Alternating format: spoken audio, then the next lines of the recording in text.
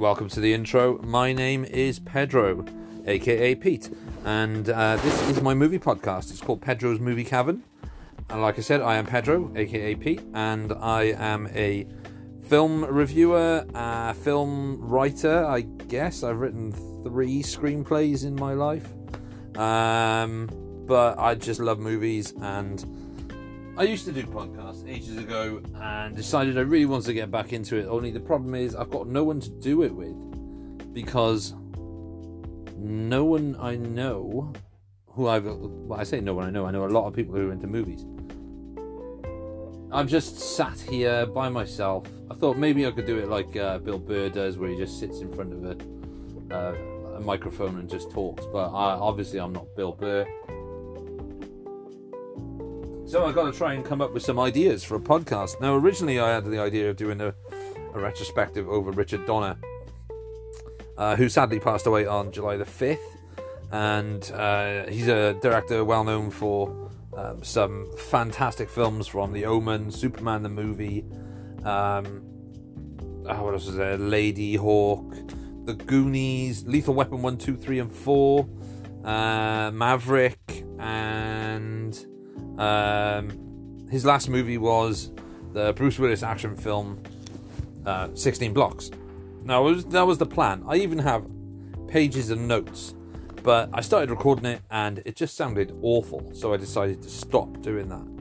And it sounded very, very scripted, and I don't like doing scripted stuff podcast wise. I just like to go with the flow, so I decided that I'm just gonna scuff this.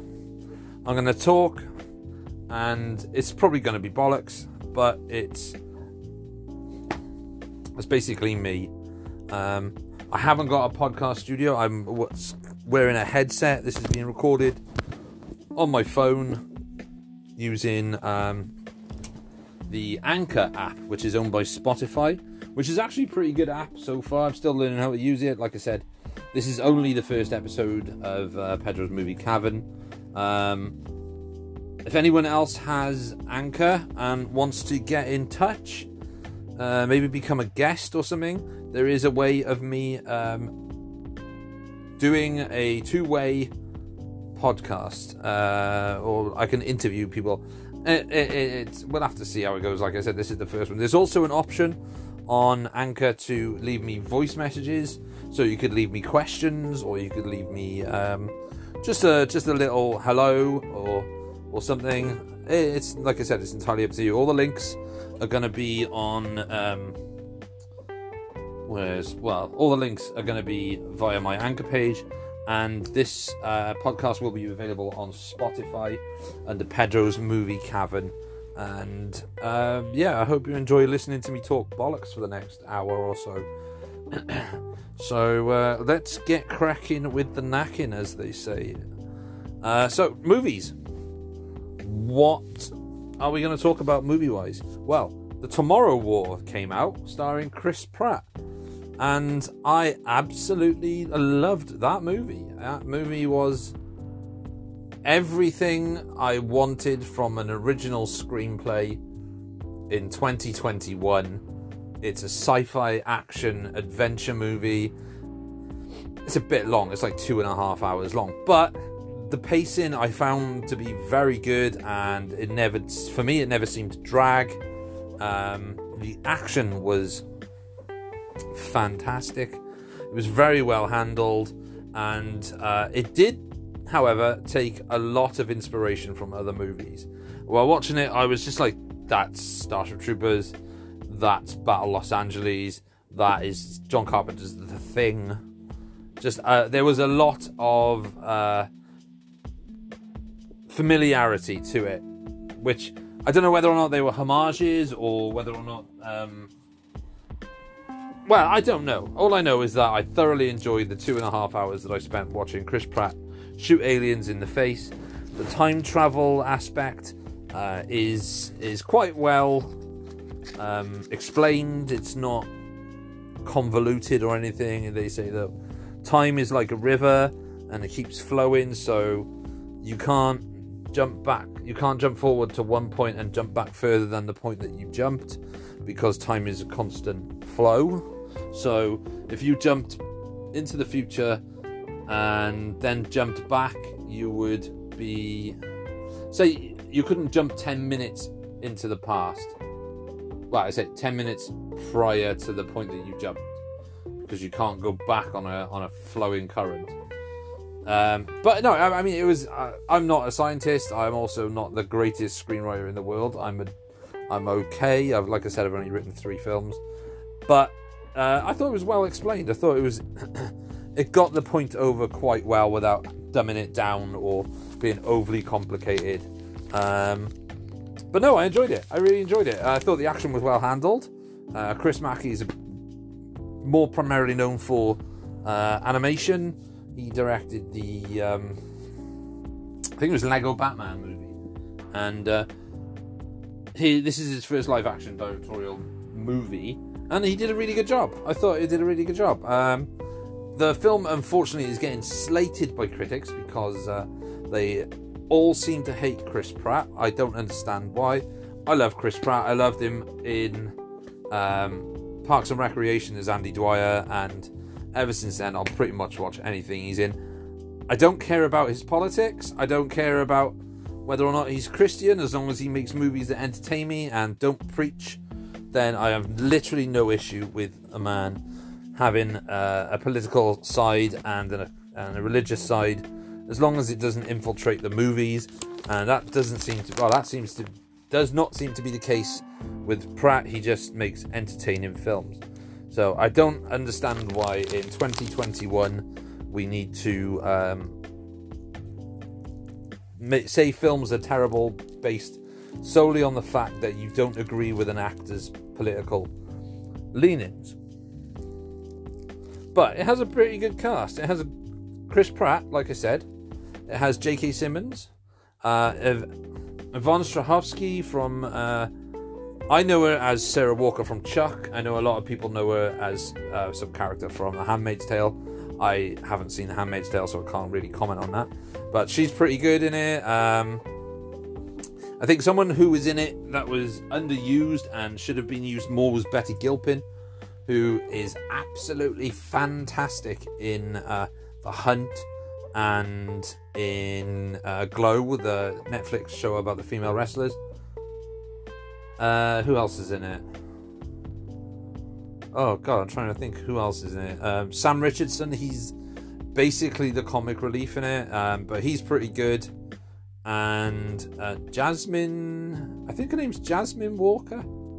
I first saw her in The Rookie, the Nathan Fillion TV show. She plays one of the leaders of the army sent back 30 years from the future to recruit soldiers from the past to fight this alien menace that is attacking, that is basically wiped out the majority of the Earth's population. There's only something like 500,000 people left on the planet. But no, I thought it was good. I enjoyed it. I know I said it was an original script, and I also did say that it takes a lot of influences and stuff from other more well-known movies, but I quite like that. I like it when Tarantino does it, even though I think with the Tomorrow War, it seemed more blatant than like subtle, whereas Tarantino will make, like in Kill Bill, there'll be a shot, but it'll be a shot that's kind of reminiscent of a certain director's directorial style. Whereas there's a scene towards the end of the Tomorrow War which looks like it was ripped straight from John Carpenter's The Thing. If you've seen the movie, you'll know what I'm talking about, and if you've seen The Thing, you'll be able to compare both, because it does seem like that was the case with it. But other than that, it's a mixture of sci-fi action thrills. It's got a great score. What else is there? Like I said, the action's pretty good. The performances are actually pretty good. Chris Pratt isn't playing the comic relief guy this time. He's playing more the straight guy. He plays an ex-soldier, now a biology teacher, who is recruited to fight in this future war and finds out that he is the last hope for mankind. Watch the film, like I said, you'll understand what I mean. So it's like save the future to save the past sort of thing. I'm not going to do full reviews on these movies, but I gotta say,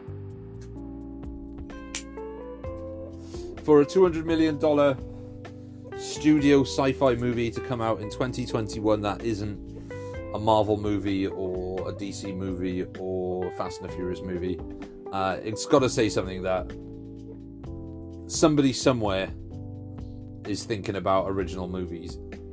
I mean, this got sold by Paramount to I think it was Paramount sold it to Amazon apparently for $200 million.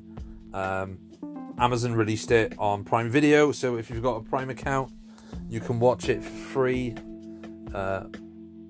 And yeah, it for me though, I felt watching it at home kind of took away the scope of the film, because it seems like a movie that deserves to be seen on a massive theatre screen. But I mean, I've got a 40-inch television, 40-inch full HD TV, because it's the only one that I could fit in my room. Otherwise, if I could, I would have had a bigger television. But the space on my wall where it's mounted wouldn't have fitted a bigger telly. But I watched it on that, and I mean, it looked good. I watched it, no problems. But yes, it would have been better to see it at a cinema. But obviously, with COVID and restrictions and stuff like that, like the cinemas at the moment, I wouldn't feel safe sitting in a room with a bunch of other people watching a movie. I know that's a lot of other people are just like, yes, I'm going to the cinema, I must go to the cinema, I must go and see this film, I must go and see that film. And for me, it's a little bit off-putting. I'm fully vaccinated. I would prefer still, though, not to sit in a room with people until we know, especially now, which apparently we are coming into a third wave of the coronavirus. I'd rather just watch them at home. Like Black Widow's just come out on Disney Plus, but that's on Disney Plus Premier Access, and that's £20 to watch that film at home.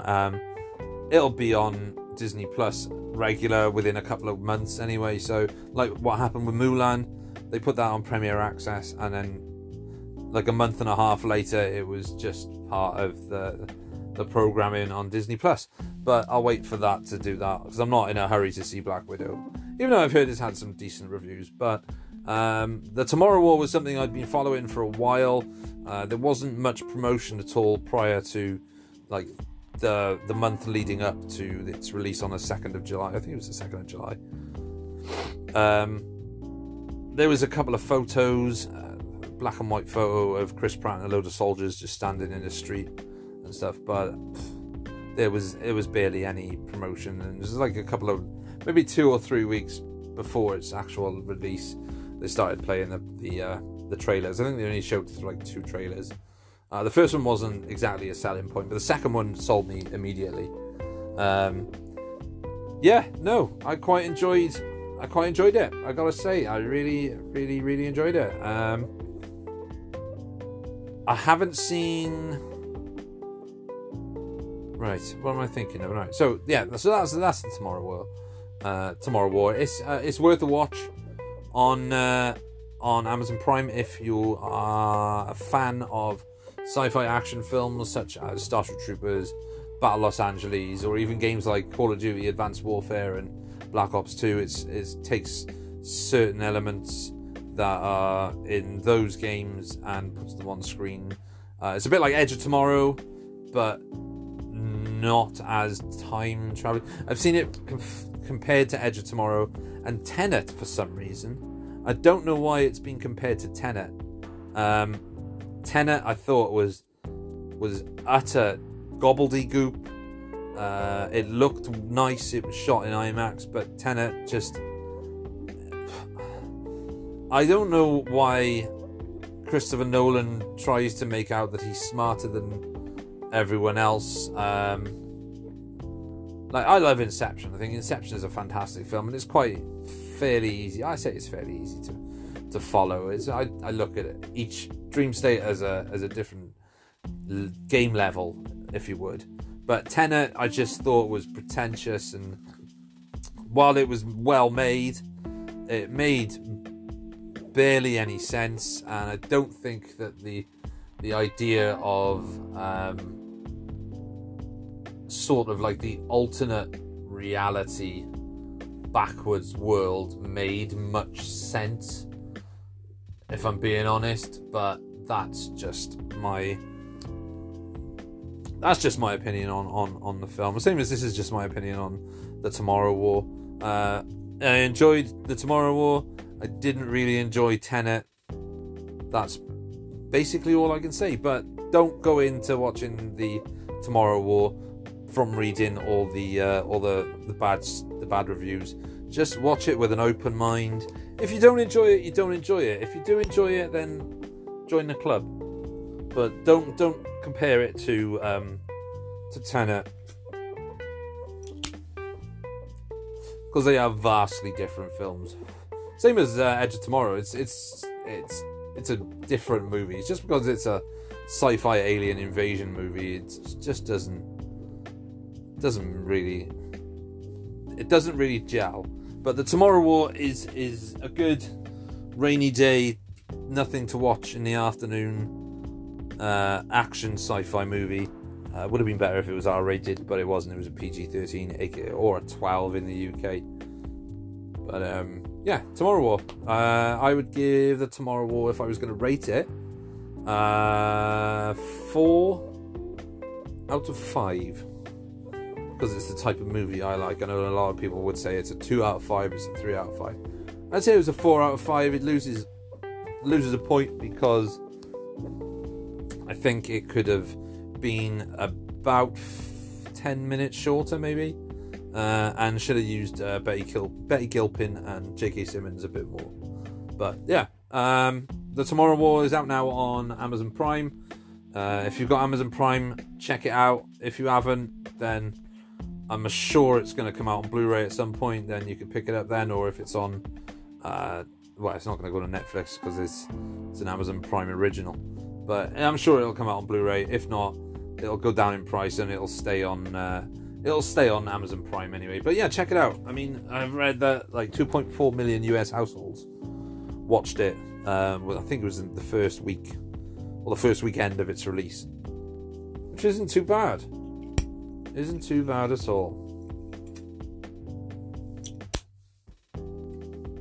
So that's The Tomorrow War. That's what I recently watched. One of the big films I recently watched. I will be watching Godzilla vs. Kong. I have that at the moment, and I will probably be watching that tonight. Which I'll probably... I think I might give my thoughts on that next episode. But for the time being, yeah, The Tomorrow War is the big one, and I just rewatched Quentin Tarantino's last film, which was Once Upon a Time in Hollywood. Watch that. That's my third viewing, and yeah, we'll talk about that now, I think.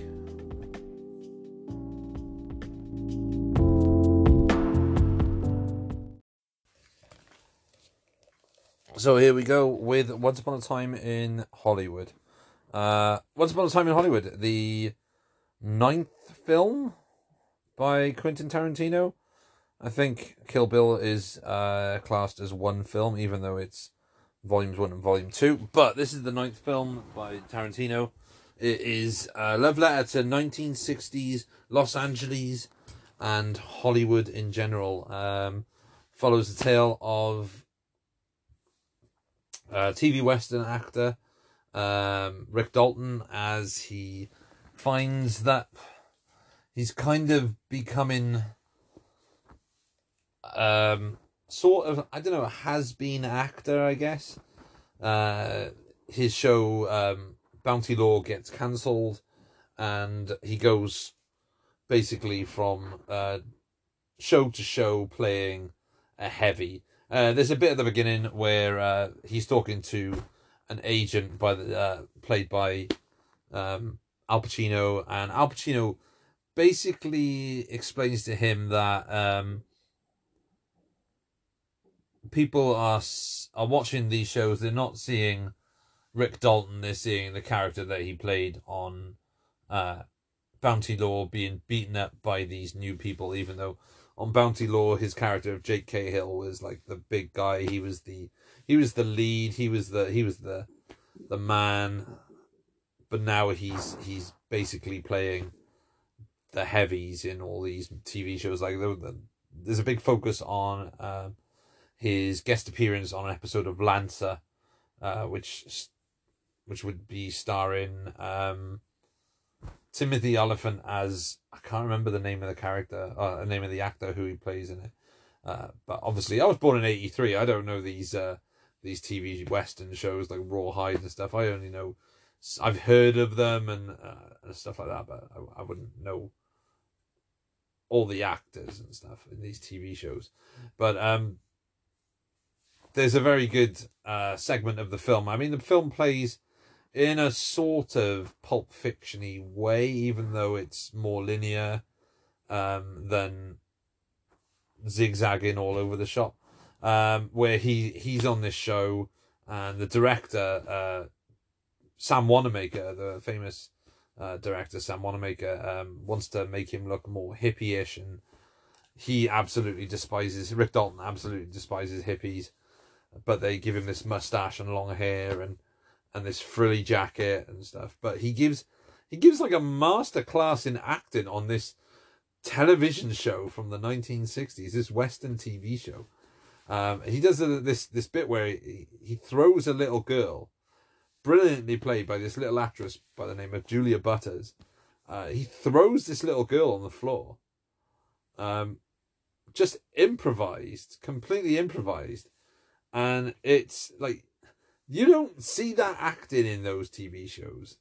You don't see like Leonardo DiCaprio caliber acting on these 1960s TV shows. I mean, Rawhide birthed Clint Eastwood, and Clint Eastwood basically played TV cowboy until I guess High Plains Drifter, where he directed the first film he directed, because he doesn't really do a lot. Doesn't do a lot of like, I don't know, emotive acting in the Dollar Trilogy or Hang 'em High, but I guess in High Plains Drifter, he kind of sheds that Rawhide-esque sort of TV cowboy image. Now, I love Clint Eastwood. Clint Eastwood's my favourite actor of all time. But it's easy to see where Rawhide Clint ended and like modern Clint began. Because I love the Dollars trilogy. Fistful of Dollars, Few Dollars More, Good, the Bad, and the Ugly. I love those movies. But he is very TV cowboy in that.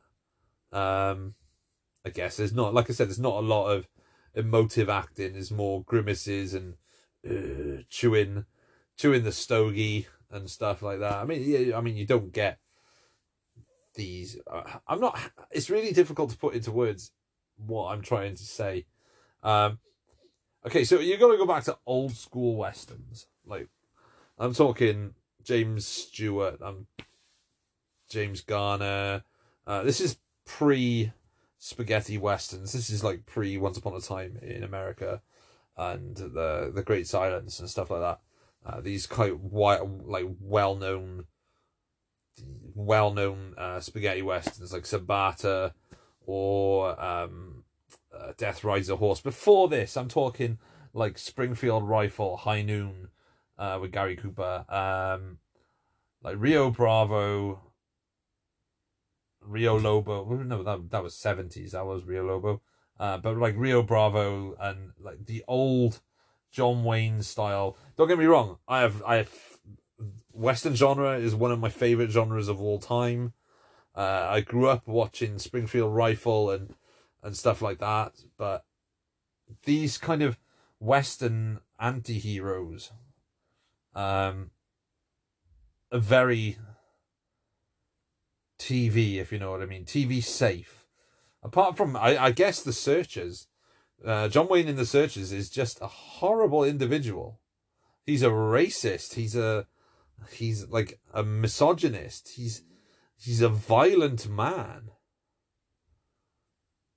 Like, which from what I gather, this is not me saying, but apparently this is very much how he was in real life. I don't know. I can't say. The man's been dead since the 70s. But if you get what I mean, this is these are the westerns that came out in the 1950s and 1960s. I'm not talking about the 1940s. I'm talking about 1950s, 1960s, before spaghetti westerns decided to take hold. And I'm not saying every spaghetti western is fantastic, because they certainly are not. There's a lot of crap, but there was a point. I guess they call it the revisionist western, I believe. But there's a point where,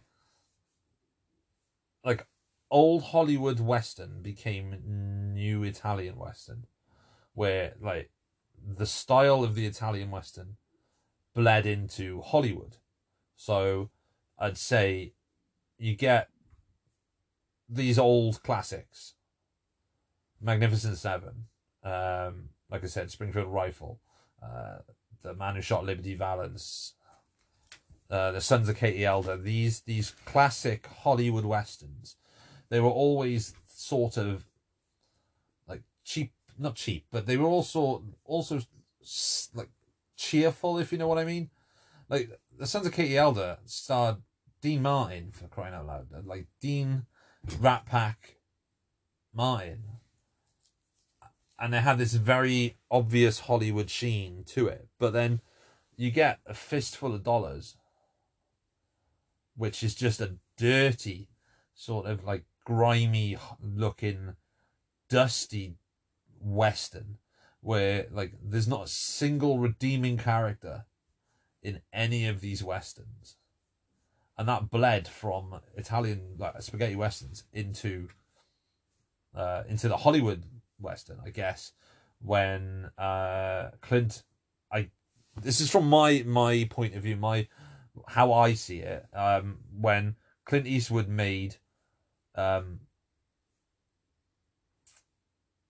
Plains Drifter, it took the western from being, I guess, a family affair, a family-friendly movie, sort of family-friendly genre, to being this dark, grim, kind of anti-western. And it's interesting to see a change in a filming format or filming style. And I don't think Italy gets enough credit for what they brought to the genre. I mean, I am not an Italian movie expert. I've seen a few. I've got a couple of Blu-ray box sets. I've got the complete Sartana collection. But I can't say that I'm like the king of Italian exploitation and westerns and stuff like that. I know people who are like up there as like encyclopedia of Italian movies, and a lot of the whole point of spaghetti westerns was a knockoff of Hollywood westerns, but they made them more violent and more grimy and more dirty. Like I said, it became the sort of anti-Hollywood western, not an anti-western, but the anti-Hollywood western. But going back to Once Upon a Time in Hollywood, Rick Dalton's character is that sort of James Stewart of the. I'm not saying he's the same level as James Stewart, but that's who I think of when I think of like TV westerns of the 1960s, like TV Hollywood westerns of the 1960s. He's that kind of character, and he's approached by Al Pacino, and Al Pacino says, "Go to Italy and make westerns," but Rick Dalton wants to get away from westerns and become a legitimate film star. He wants a film career. He says this in the film.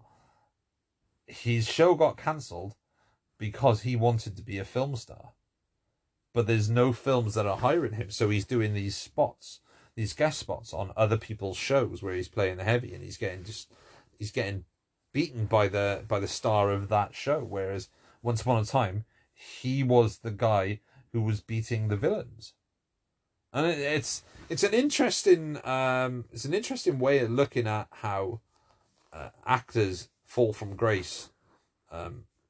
It's the same as now. I mean, you see some actors who won Oscars, but now make trash. So I know it's unfair to single out these specific actors, but Cuba Gooding Jr. won an Oscar for Jerry Maguire, and now he makes direct-to-DVD action movies. Every now and then he'll show up in a role where he'll be acclaimed, like he did in the I think it was the O.J. Simpson trial miniseries, which was fantastic, by the way. He was great in it. Same with Halle Berry. Halle Berry won an Oscar. And I'm not singling them out because they're black actors and actresses. I'm singling them out because these are actors who have won critical acclaim and Oscars, and now make movies that you wouldn't expect someone of their acting caliber or Oscar-winning actors to do. So Cuba Gooding Jr., he won an Oscar for Jerry Maguire. And then he started making direct-to-DVD action movies, like really low-budget, trash action movies. Halle Berry she won an Oscar for Monsters Ball, and now she just makes really mediocre, low-budget, well, not low-budget, but mid-budget, I'd say, like thrillers. Nothing spectacular, nothing that you can say Halle Berry was great at, apart from maybe she was really, really good in John Wick 3. And another actor who's probably the most obvious choice two of the actors who are probably the most obvious examples of this happening is Nicolas Cage won an Oscar. I think it was for Leaving Las Vegas, or maybe adaptation. I can't remember which one it was. And he, infamously, he is now just making utter garbage movies. With every now and then there's a good one that comes out, like Mandy or like Joe, or what was the other one he made that was quite good? Mum and Dad. But I think he embraces the insane side of fame, I guess, which is why he does a lot of overacting. And I can understand Nicolas Cage doing that. I mean, there was a huge thing about his back taxes or something like that. I can't remember. He owned a dinosaur, a T-Rex skull. I'm not 100% sure of the details behind it, but apparently the reason he made a lot of shit films was to pay off outstanding tax debt, I think. I'm not sure. This is just what I remember reading from years ago. But now, the other example is Bruce Willis. Bruce Willis is an actor who starred in the greatest action film of all time, which is Die Hard. He then starred in countless other great movies. He was a huge action star. He went from Die Hard to Last Boy Scout to, okay, we won't count Hudson Hawk, because even though I love Hudson Hawk, it's not generally considered a great film. And then like Last Boy Scout, Last Man Standing, Pulp Fiction, like huge movies. Die Hard with a Vengeance, Die Hard 2. These are big movies. But then it got to a point. There was some point where he just started to not give a crap, and I think for me, the best example or the earliest example of him not giving a crap about acting anymore is probably either Red 2 or A Good Day to Die Hard. In A Good Day to Die Hard, he clearly does not want to be there. He clearly is just phoning it in, and he just does not seem to be interested in the film at all. But then, since A Good Day to Die Hard, and I'm not counting Die Hard, Live Free or Die Hard 4.0, whatever they call it in the UK, because there are moments in that film where Bruce comes out, like Bruce that we know comes out.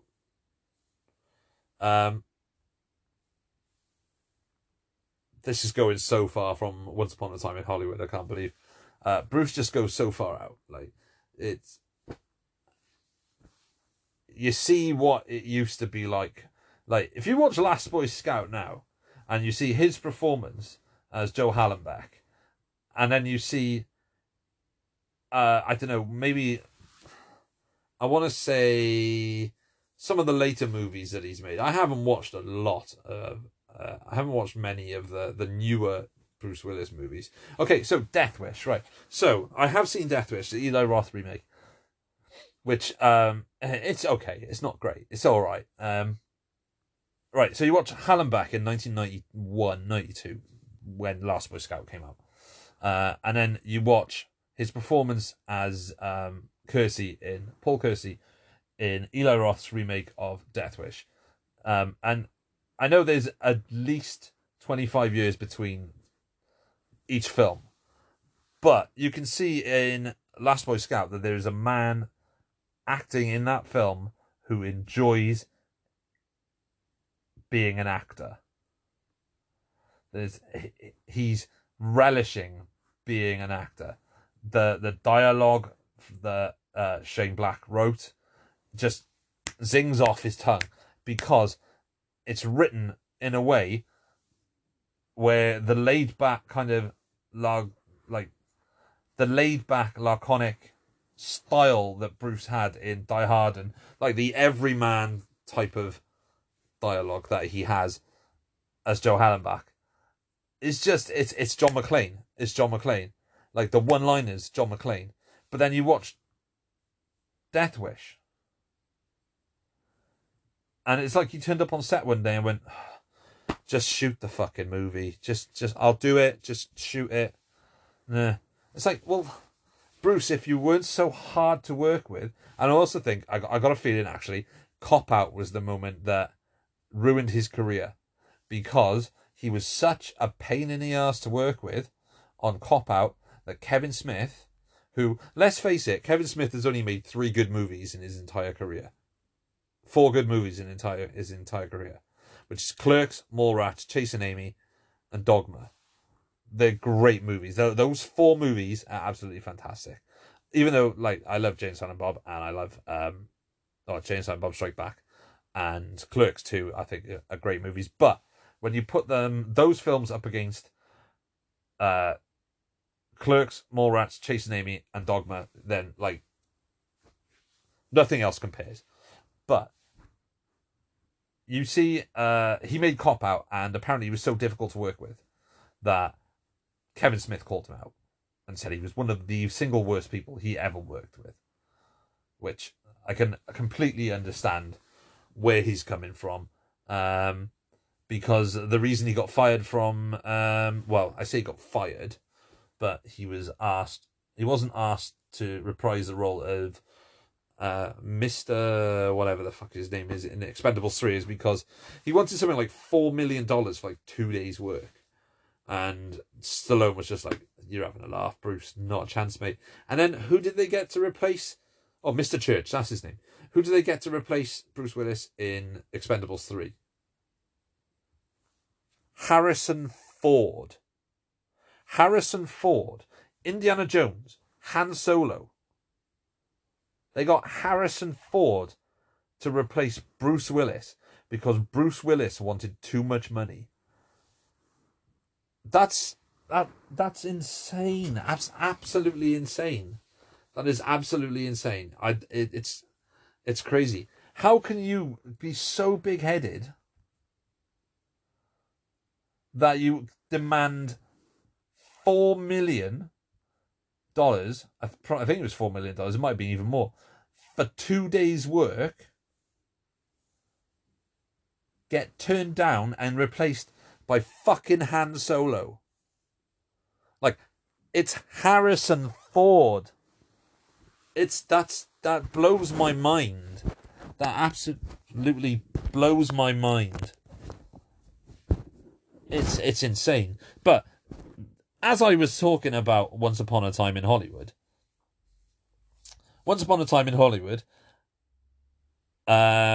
see, I've lost my train of thought now because I went off on a ramble. So, Once Upon a Time in Hollywood's great. What am I talking about? Once Upon a Time in Hollywood's great. I'm not going to go through that. I love Once Upon a Time in Hollywood. It's a great Tarantino film. It's not his best film. I'm not even going to finish talking about this film because I'm going to carry on talking about how fucked up Bruce Willis is. What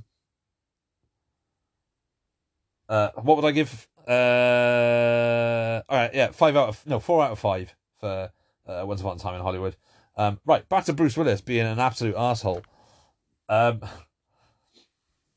the movies he's made since 2009, I think it is 2009, 2010 or something.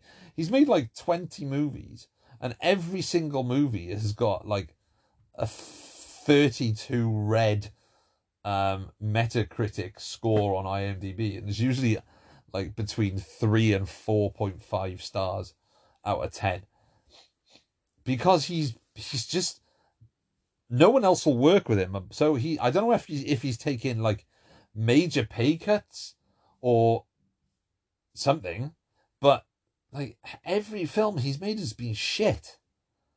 Every film he makes seems to be made by Grindstone Entertainment as well. I mean, Grindstone, I'm not saying they're a terrible production company, but they're not a great production company. They've made a couple of decent films. When I can think of them, I think Bruce was in it as well, was called The Prince, which was a Jason Patric movie. And it was kind of like taken light, I guess. But that was an okay film. What else did he make? What else have Grindstone made? Another weird one is that Robert De Niro has been showing up. I can understand why Robert De Niro did this, because apparently his ex-wife demanded like a huge payout from their divorce or something, and he has to pay her like something like I can't remember, like $2 million a month or some stupid reason for that. So he's taking these smaller movies, but then he'll show up. He'll do a movie like The fucking Irishman, which is this huge 3.5 hour long.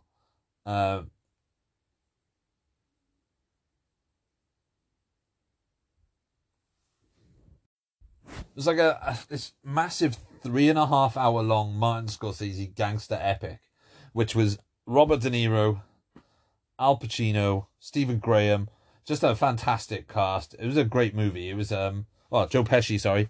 Yeah, it was a great movie. It was a bit too long, I thought, but it was still fantastic. And I haven't got a problem with long movies, but I just thought there were moments in The Irishman where it was quite short, quite slow, and could have been chopped down a little bit. But The Irishman is a fantastic film regardless. But then, like, that's what I quite like about De Niro doing this. De Niro will do films that have got a budget of about £4.50,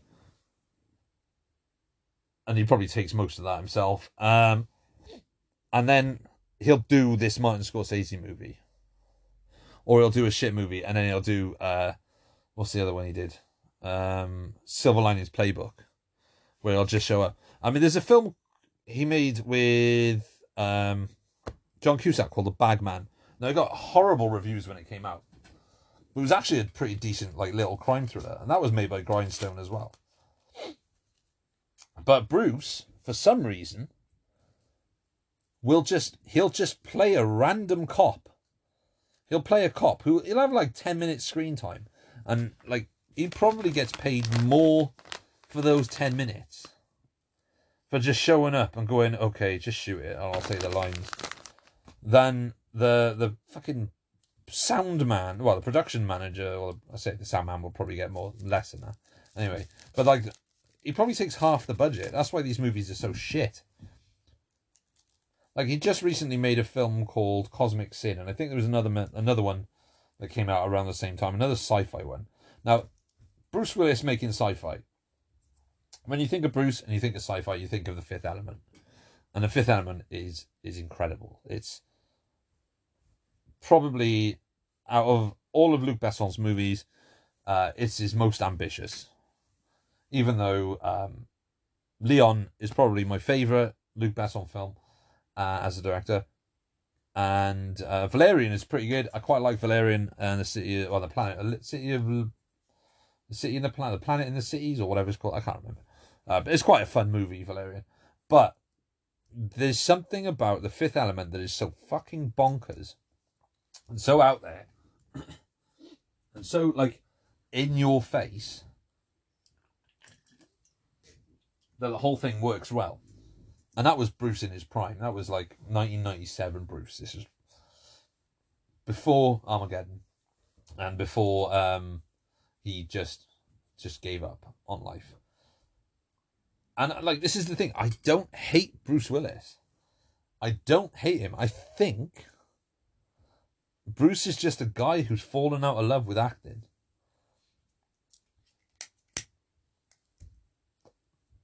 And I think he's an actor who thinks he deserves more, even though he doesn't. Like, if you look at Bruce's movies, okay, so, like, going from Die Hard, so, like, let's have a look. Let's go through his filmography quickly. Well, let's choice filmography. So you've got, like, Blind Date was the first movie he made. Now, he made that while he was making Moonlighting. And then Die Hard in 1988. Die Hard. Die Hard is, like, the film. It's the most recognizable action movie of all time. And you can talk about Rambo, you can talk about Commando and stuff, but when you talk to people about Die Hard, people are like, fucking Die Hard, man. Die Hard's amazing. Die Hard, John McClane, Alan Rickman, just the one-liners, hey, welcome to the party, pal, all that shit. Die Hard is just incredible. It's a brilliant action film. It's like a masterclass in action movie making. They gave us the everyman action hero, which was Bruce. Bruce was their everyman action hero. So then he makes Die Hard 2, where it's not as good as the first one. We'll say that. But again, like, it's directed by a man. It's directed by a man who kind of went the same way as Bruce, I guess. Rennie Harlin.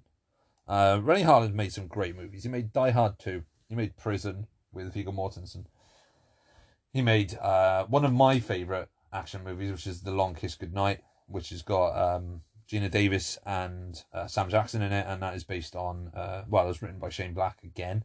But he's made some questionable movies since. I think one of the worst films he made was a film with Dolph Lundgren and... No, not Dolph Lundgren, Johnny Knoxville and Jackie Chan called Skip Trace, which is shocking. But yeah, so Die Hard 2. Die Hard 2 comes out, and again, it's John McClane. It's bang, bang, bang, John McClane.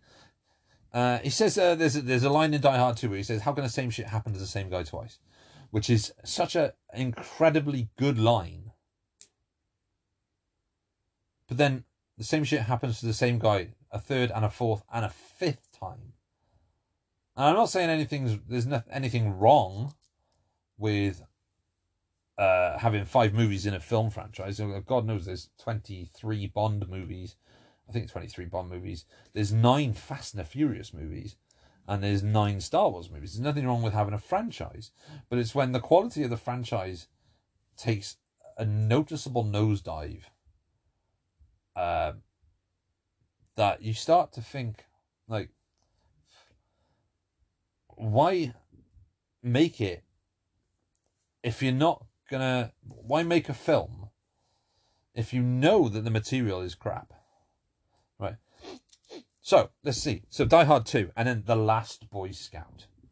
Another Shane Black script. Last Boy Scout. Joe Hallenbach, former Secret Service agent, fired for punching. I think he punched a senator, or beat up a senator for trying to prevent him sexually assaulting someone. He's now like a washed up alcoholic private detective. He's hired to find someone, I think. He teams up with Damon Wayans, who apparently is a massive arsehole. Damon Wayans' character. And there's violence, and there's guns, and there's car chases, and there's one-liners, and there's Bruce Willis punching Kim Coates in the face multiple times. And it's great. It's a fucking brilliant movie. I wrote a pilot episode for a television show called These Violent Delights, and I based the main character on Joe Hallenbach because I think it's just one of the best written characters Bruce has ever done. So then you've got Last Boy Scout, you've got Hudson Hawk, which, again, like I said, I loved Hudson Hawk, but it was a massive critical failure. The Last Man Standing, the Walter Hill remake of Fistful of Dollars, which was set in 1920s Prohibition Chicago or Las Vegas, I can't remember. It's out in a desert western town. It's kind of like a modern 1920s western, I guess. But it's a great action film.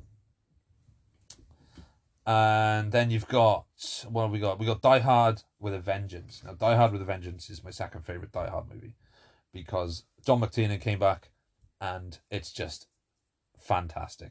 Brilliant villain. The villain in, Die Hard 2 is not great. It's not great. But, and that's nothing against William Sadler, who played the villain, I just think he's an underwritten villain. But Simon Gruber in Die Hard with a Vengeance is such a brilliantly written character. There's a lot of depth to him. The character he gives out this kind of intense sort of, I don't know how, what is it? It's an intense kind of facade. But there's a point where Simon starts to stutter.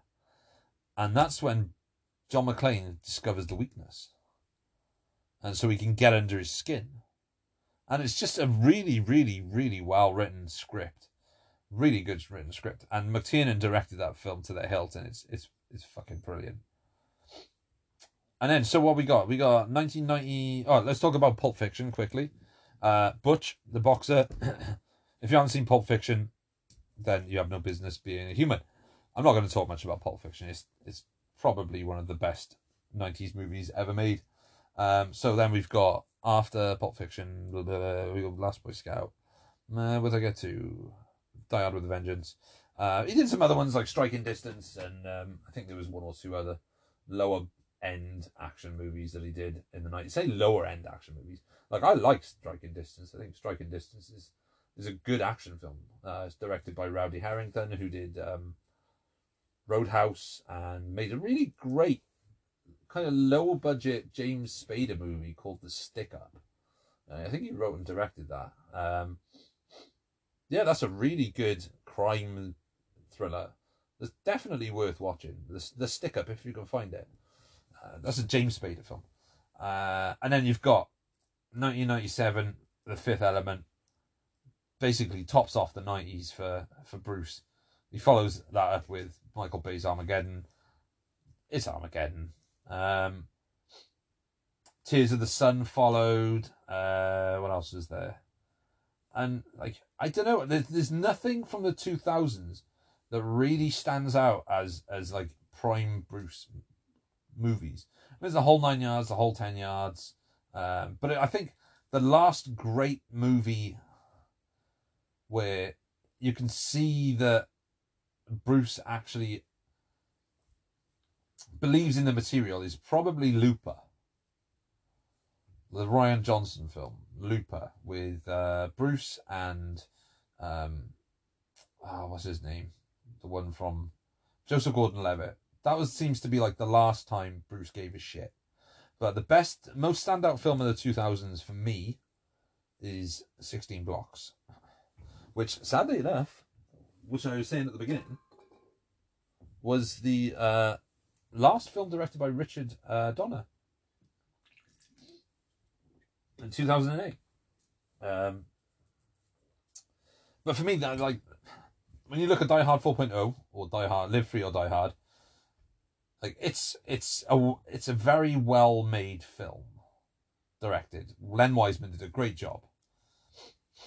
The villain, Timothy Olyphant, not that great. But when you watch 16 Blocks comes across more like a Die Hard film than it has any right to be, if you know what I mean. It's a self-contained, gotta get from A to B thriller. And Bruce is playing a washed-up police detective. It's very John McClane. He's got to transport a prisoner from one end of Manhattan to the courthouse at the other end of Manhattan, while there's assassins and corrupt police after him. And it's absolutely brilliant. And I think it's one of the best Die Hard sequels that isn't a Die Hard movie. But I'm gonna wrap this up very soon because I've had enough of ranting about Bruce Willis. So when you look at Willis's filmography as an action hero, because I mean he made Bonfire of the Vanities. He was in what was the other one? Sunset, I think it was called. And he made Death Becomes Her. Is a great comedy, by the way. He made Death Becomes Her. Look Who's Talking Now. When you really look at Bruce's filmography from the late 80s until the like mid 2000s, the man was he was primarily an action star, and he's still making action movies now, but he's making action movies because they pay, and he doesn't give a shit about the material. I mean, if you watch the roast of Bruce Willis, Demi Moore says that his movies suck, and he knows that they suck, which is why he has this kind of awkward smile and laugh, and it's very sad because the man brought so much entertainment with so many action movies, and it's sad to see an actor of his kind of excuse me, his kind of legacy just lounging in shitty straight to DVD movies. So there we are. What started off as me reviewing the latest movies I've seen has ended up me talking for 40 minutes about Bruce Willis's career. This is quite informal. Not informal. I quite like doing this. This is what I like about doing these podcasts. And this is what I did in the last podcast. The last show that I used to do, which was called the Cinema Podcast, was that I used to just ramble. I used to talk incessantly for like an hour and a half, just about random shit. And I did like 10 episodes of that before I just felt the editing process was so difficult to just continually do. But using Anchor, I've just sat here, it's recorded this now. I'm on 40 minutes of this segment, and I'm going to wrap it up in a sec. But this is all going to be... I don't really need to edit anything here. This is just me rambling for an hour. So if you want to listen to me ramble like this, give you a lot of information, like, let's talk about this. Tonight, what will we cover?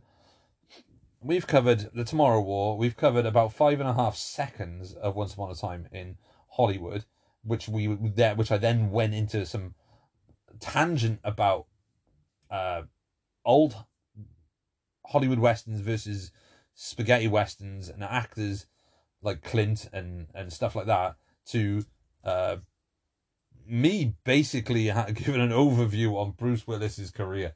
See, none of this was planned. I wrote 4.5 pages of notes about Richard Donner for the show that I was originally going to do. And when I recorded it, it just sounded so scripted. And this is what I like about doing off the cuff, nonsensical. Well, I say nonsensical. It's not nonsensical. It makes sense. Off the cuff rants about movies, which is what I do on a daily basis to people in work or to my friends and stuff like that. I will go off on one, and that is exactly what I did. So if you want to hear me go off on one again about another actor or filmmaker or series of films or whatever, then drop me a message. You can message me on Facebook. You can message me on Anchor. Just send me your questions or your recommendations or what you'd like to hear me talk about, or I say talk about, absolutely go off on one on. But I hope you learned a little bit tonight, because I love this shit. I live for this shit. Like, this is 45 minutes. This is nearly an hour of me just talking about the shitty career that Bruce Willis now has. It's insane. I absolutely love doing this. And I can't believe it's taken me this long to get back into it. So I'm gonna do an outro now and call it a night, because my throat has gone really dry. I've smoked about 3 cigarettes all night and drunk half a can of Pepsi Max, and my voice is going to get really hoarse in a minute. But yeah, thanks for listening. And this has been episode 1 of Pedro's Movie Cavern. The only reason it's called Pedro's Movie Cavern is because that's what my YouTube channel is called. It's because it's my Google sign-in, and it just automatically came up, and I thought, hey, fuck it, might as well use it. Because my old one used to be the Cine Podcast, which was linked to my website, which is called cinepocalypse.com. Well, it's not called Cinepocalypse. It was. Now it's called cinepocalypse.blogspot.com, which is now basically dead. I haven't done anything on it for ages, but I've been doing that for 10 years. There's about 500 reviews on there. You're more than welcome to go and check it out, but whatever. I hope you enjoy listening to this. Like I said, I fucking love doing this. I love just talking about movies. It's something it's movies of my life, literally. I know it sounds pathetic, but I grew up watching movies. I spent my teens collecting VHS. I spent my 20s collecting DVDs. And I spent my 30s collecting Blu-rays. And I've got about 8,000 movies to watch. That is why I love movies. It's because I can just talk about them non-stop. So thank you, everybody, for listening to this first episode of Pedro's Movie Cavern. And I'm going to try and do this every Sunday night to get it ready for every Monday. And I hope to God that you enjoy listening to this, if anybody did listen to this. Because, like I said, I absolutely love doing this. But anyway, thank you for listening. And we'll see you next week.